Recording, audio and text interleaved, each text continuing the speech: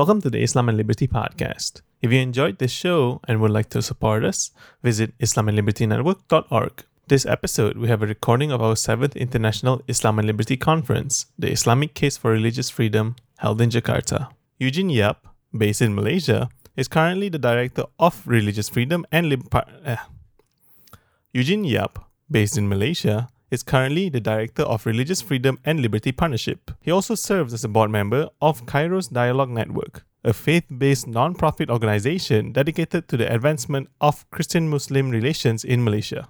He is part of a panel, Non-Muslims in Muslim-Majority Countries, chaired by Hakan Koru. His topic is Reflections and Perspective from Malaysia. Good afternoon, and thank you, Mr. Moderator. Thank you for the kind invitation. Thank you to Ali Salman and the representative, Dr. Kamali, and Dr. Azam from IAIS for having me here. For our Muslim friends, both from overseas and in Indonesia, wassalamualaikum warahmatullahi wabarakatuh.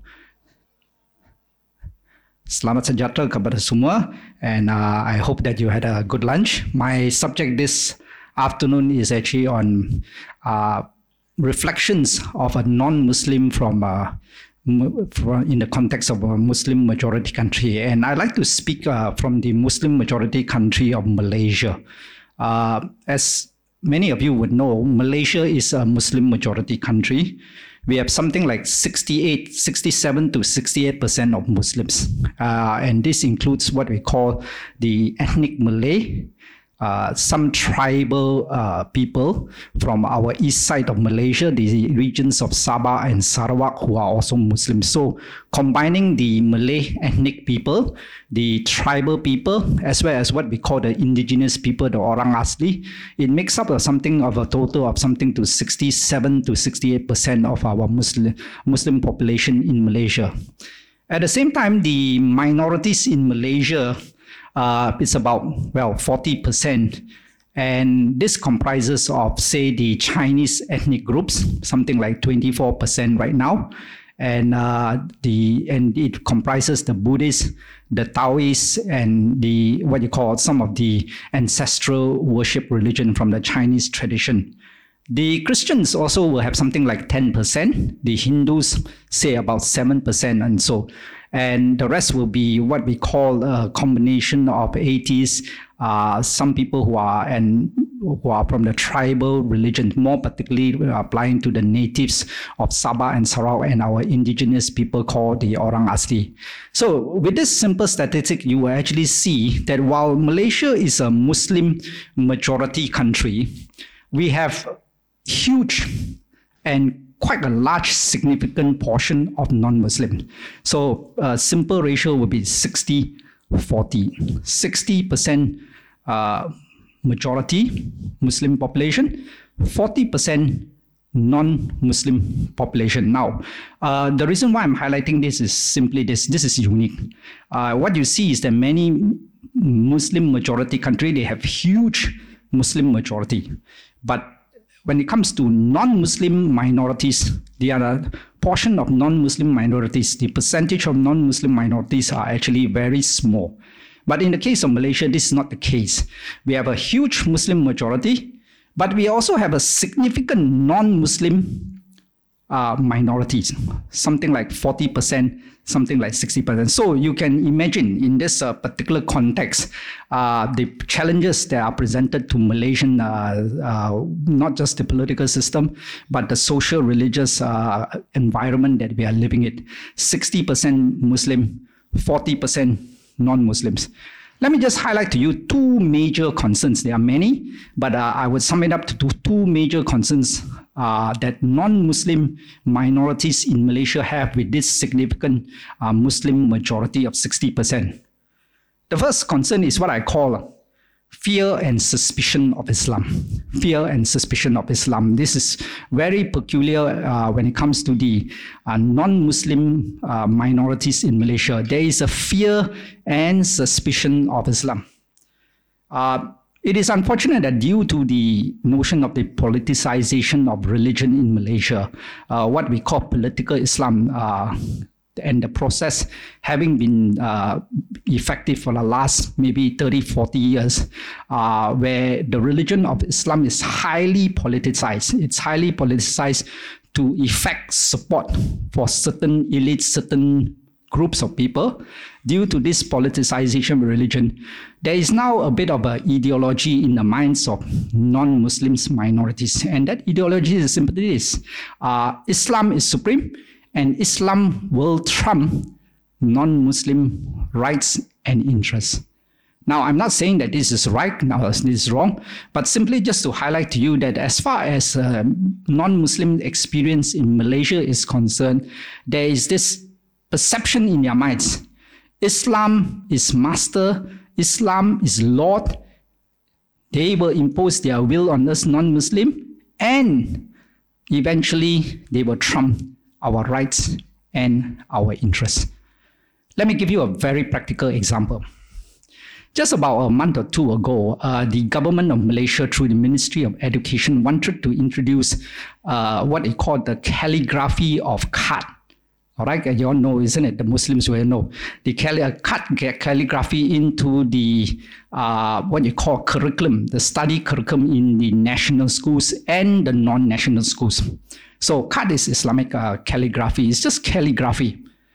Now, when the announcements were made, immediately the non-Muslim community protested. And what did they protest? They protested that this is Islamization. Islamization being imposed on non-Muslim minority. Then the defense came and said, the party said, oh no, card is not Islamization. It is merely calligraphy. It is part of what is called Jawi. And Jawi was a form, a written script of the Malay language, Bahasa Melayu, before it was Romanized.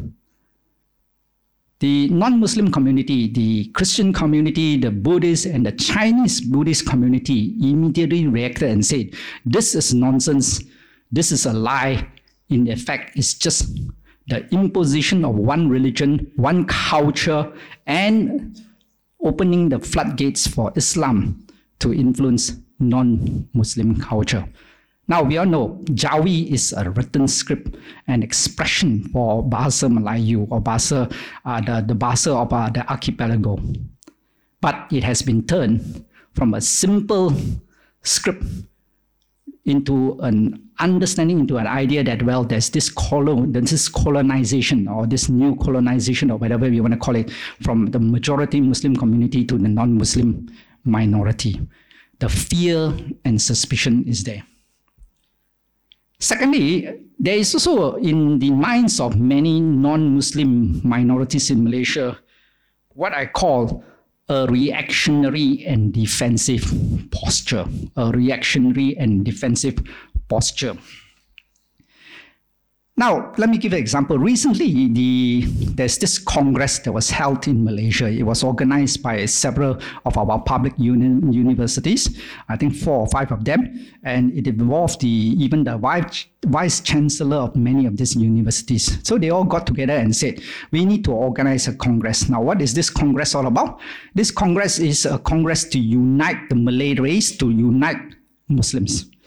So they call it the Congress of Malay Dignity and so on and so forth, Congress Marwah Melayu. And in that Congress, what was expressed is two things.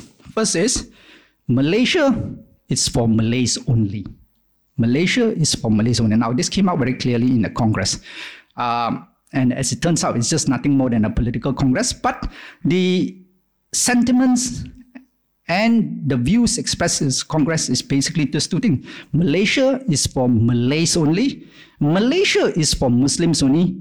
All other race and other religious minority groups other than Islam are what we call, they use the word pendatang, foreigners or comers into the land, visitors. You are pendatang.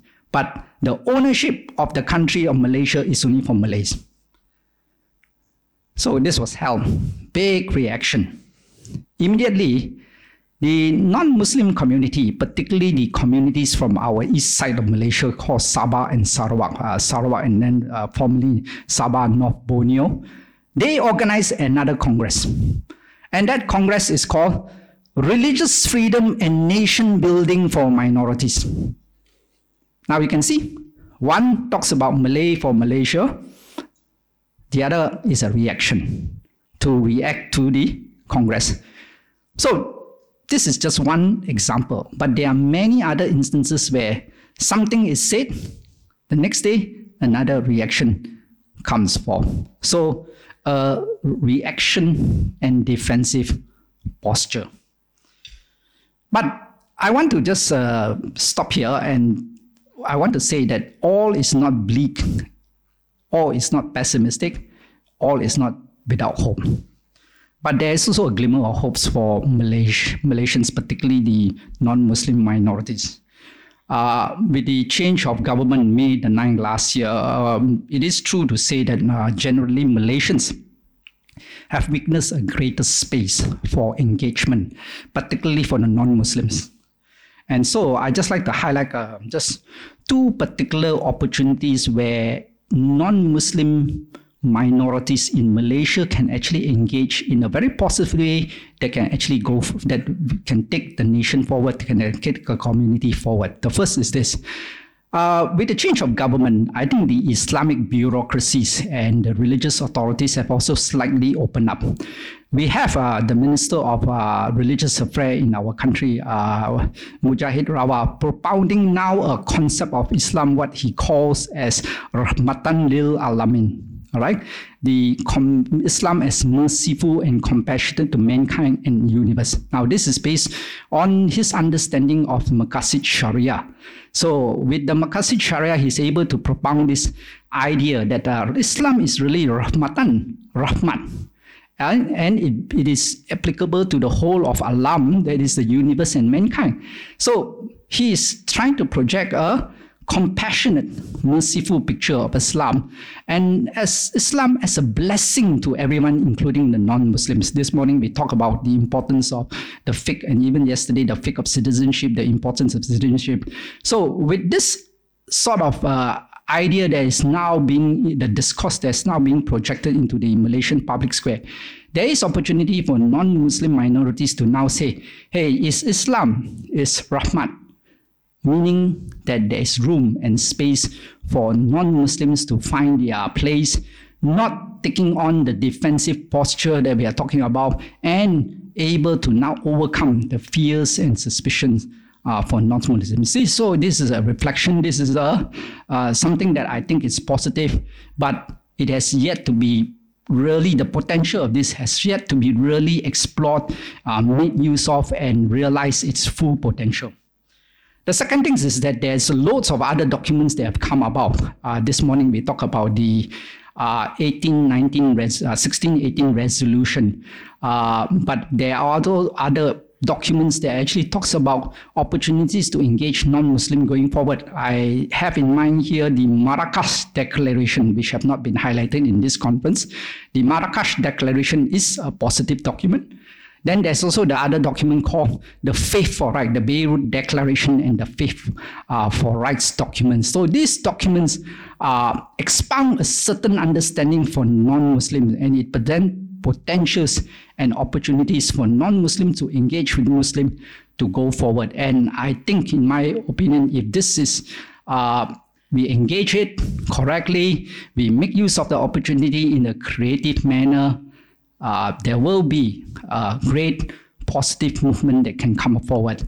The question here is this: religious freedom right now in Malaysia is viewed as bad news. You know, it's so sensitive, it's just bad news. The challenge is with these documents, with Rahmatan lil Alamin, with the Marrakesh Declaration, with the Faith for Rights and many other initiatives, the challenge here is to turn this notion, this discourse, which says religious freedom now is bad news. We need to now turn it from religious freedom is bad news to religious freedom is good news for everyone, for the communities, for the Muslims and non-Muslim alike. This is the challenge, the critical challenge that are facing Malaysians in the light of some of this development. Maybe have a blessed and fruitful time of discussion after this. Thank you. Salam.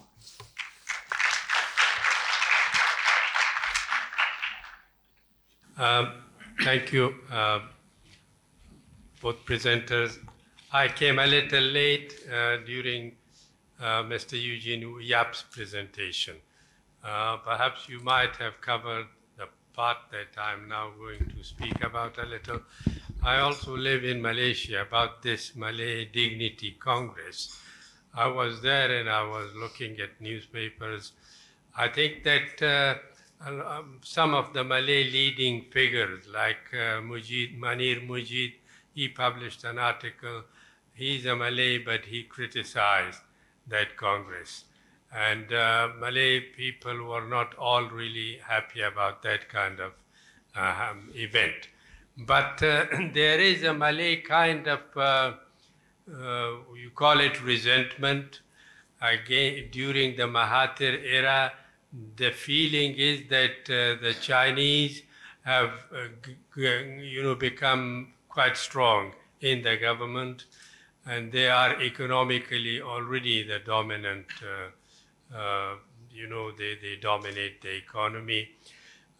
If you sort of have 10 billionaires in Malaysia, 9 of them are Chinese, 1 is maybe a small Malay. Yep. This is a question of the kind of distributive justice, that kind of long-term issue. But the pattern until then was that the Malays under UMNO, they were politically dominant. Once Mahathir, toppled UMNO, his PH, Pakatan Harapan government, they are no longer the Malay in political power. Now they feel that they have lost political as well as economic situation. It was a bit of a kind of a defensive voice rather than, maybe you mentioned this, but I live in Malaysia and I thought maybe this might be relevant, this information. Yeah, thank you for the two comments, and I don't think they are questions, but they are more comments from my two fellow Malaysians. And now I just want to say something to what the comments or respond to what Professor Kamali said. I did not touch on the sentiments of the Malay majority Muslim population because that was not the subject that I was given to. But the sentiments, nevertheless, that is expressed by Professor Kamali is true, especially in the area of the two areas. One is the area of distributive justice, and that there is some truth in it. However, I would just also add that even under the issue of distributive justice, it is not just the Malay Muslim community that is talking about or complaining about this issue of distributive justice. There are poor, what you call orang aslis. There are poor, what is called the anak negeri of Sabah Sarawak, way in the interior, and even certain segment of the Hindu Chinese communities that are still complaining about this question of distributive justice. So very often the discourse is, yes, the Malays in the Felda and the kampungs, villages are in need of the benefits and all, but it doesn't reach them. But there are also other communities that are equally in need, and I'm referring to the people in Sabah and Sarawak, way in the interiors of their jungles, where in the case of Sarawak, their land is taken away from them. That's one. Number two, the perception of the PH government now, the new government, and because of the new government, the Malay Muslim community is marginalized in terms of political power is again another perception. I can also say that the same with the new PH government, the key ministries such as the Economic Affairs Department is under a Muslim, and the rural development is also under a Muslim, and the key benefits seems to be lodged within a certain elite.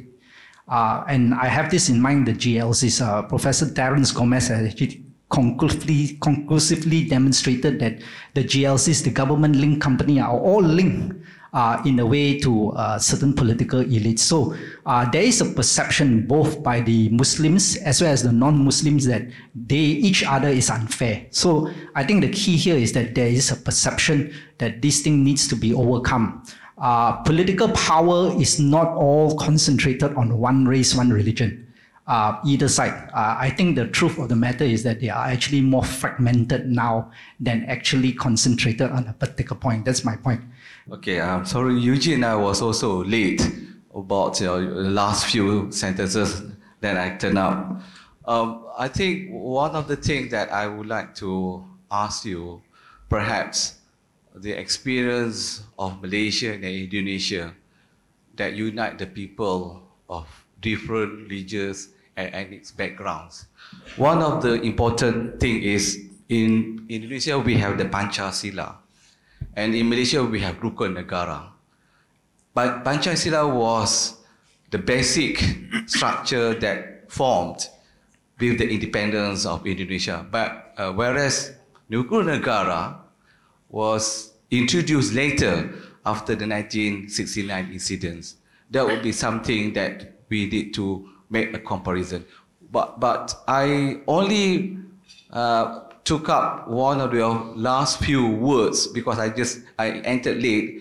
You mentioned about this Marrakesh Declaration and also this, the vision of the new government, the so-called Malaysia Baru on this Rahmatan lil Alamin, which I suppose that the Marrakesh Declaration should be well received, and we are promoting that because it takes into the position of the Sahifah Madinah of that nature for the Muslims and non-Muslims, especially for non-Muslims living in the majority Muslim country. Number two, to Azam, yes, the Rukun Negara was actually came about after the 1969 May riot. When the then Foreign Affairs Minister Ghazali Shafi, went to Indonesia and actually looked at the Pancasila and then brought elements back of it. The problem was that since it actually was a document that created after the 1969 May riot, from the perspective of non-Muslim minorities, they see this document as nothing more than propaganda to appease the minorities. Now, I'm not saying it's right, but that's how many non-Muslims now look at it. The more crucial document that I think people will now want to concentrate on instead of just the Rukun Negara is actually the Constitution, and more recently what we call the Malaysia Agreement of 1963, where the eastern state of Sabah and Sarawak came together to form Malaysia. Now, the Rukun Negara by itself is a good document, but unfortunately the political overplay has concentrated so much on the Constitution and the interpretation of a Constitution. It's interpreted in a certain way, and now the rise of what you call the Malaysian Agreement has complicated that. Now, with these two contests, the Rukun Negara, I think, is now much marginalized or maybe even forgotten by some. I remember in the days when I was in school, we were all forced to memorize the Rukun Negara, but today that's not the case. So that's the downside of it. But like I said, Marrakesh is there. We need to overcome that. I think Mujahid is well aware that Marrakesh is part of the Islamic Declaration in Morocco by the Muslim scholars and leaders and all. But the challenge then is this: how then do you institutionalize it? That is something that I must say, unfortunately, is still lacking in Malaysia, but it's just 1.5 years of the new government, so we need to work at it. Thank you. Thank you. And that's all we have for this episode. If you enjoyed this podcast, please leave a like or a comment wherever you like. It would really help us out. And if you want to explore more on the Muslim case for freedom, visit islamandlibertynetwork.org. You can also support us through a donation button on the site. Thank you for listening to this podcast.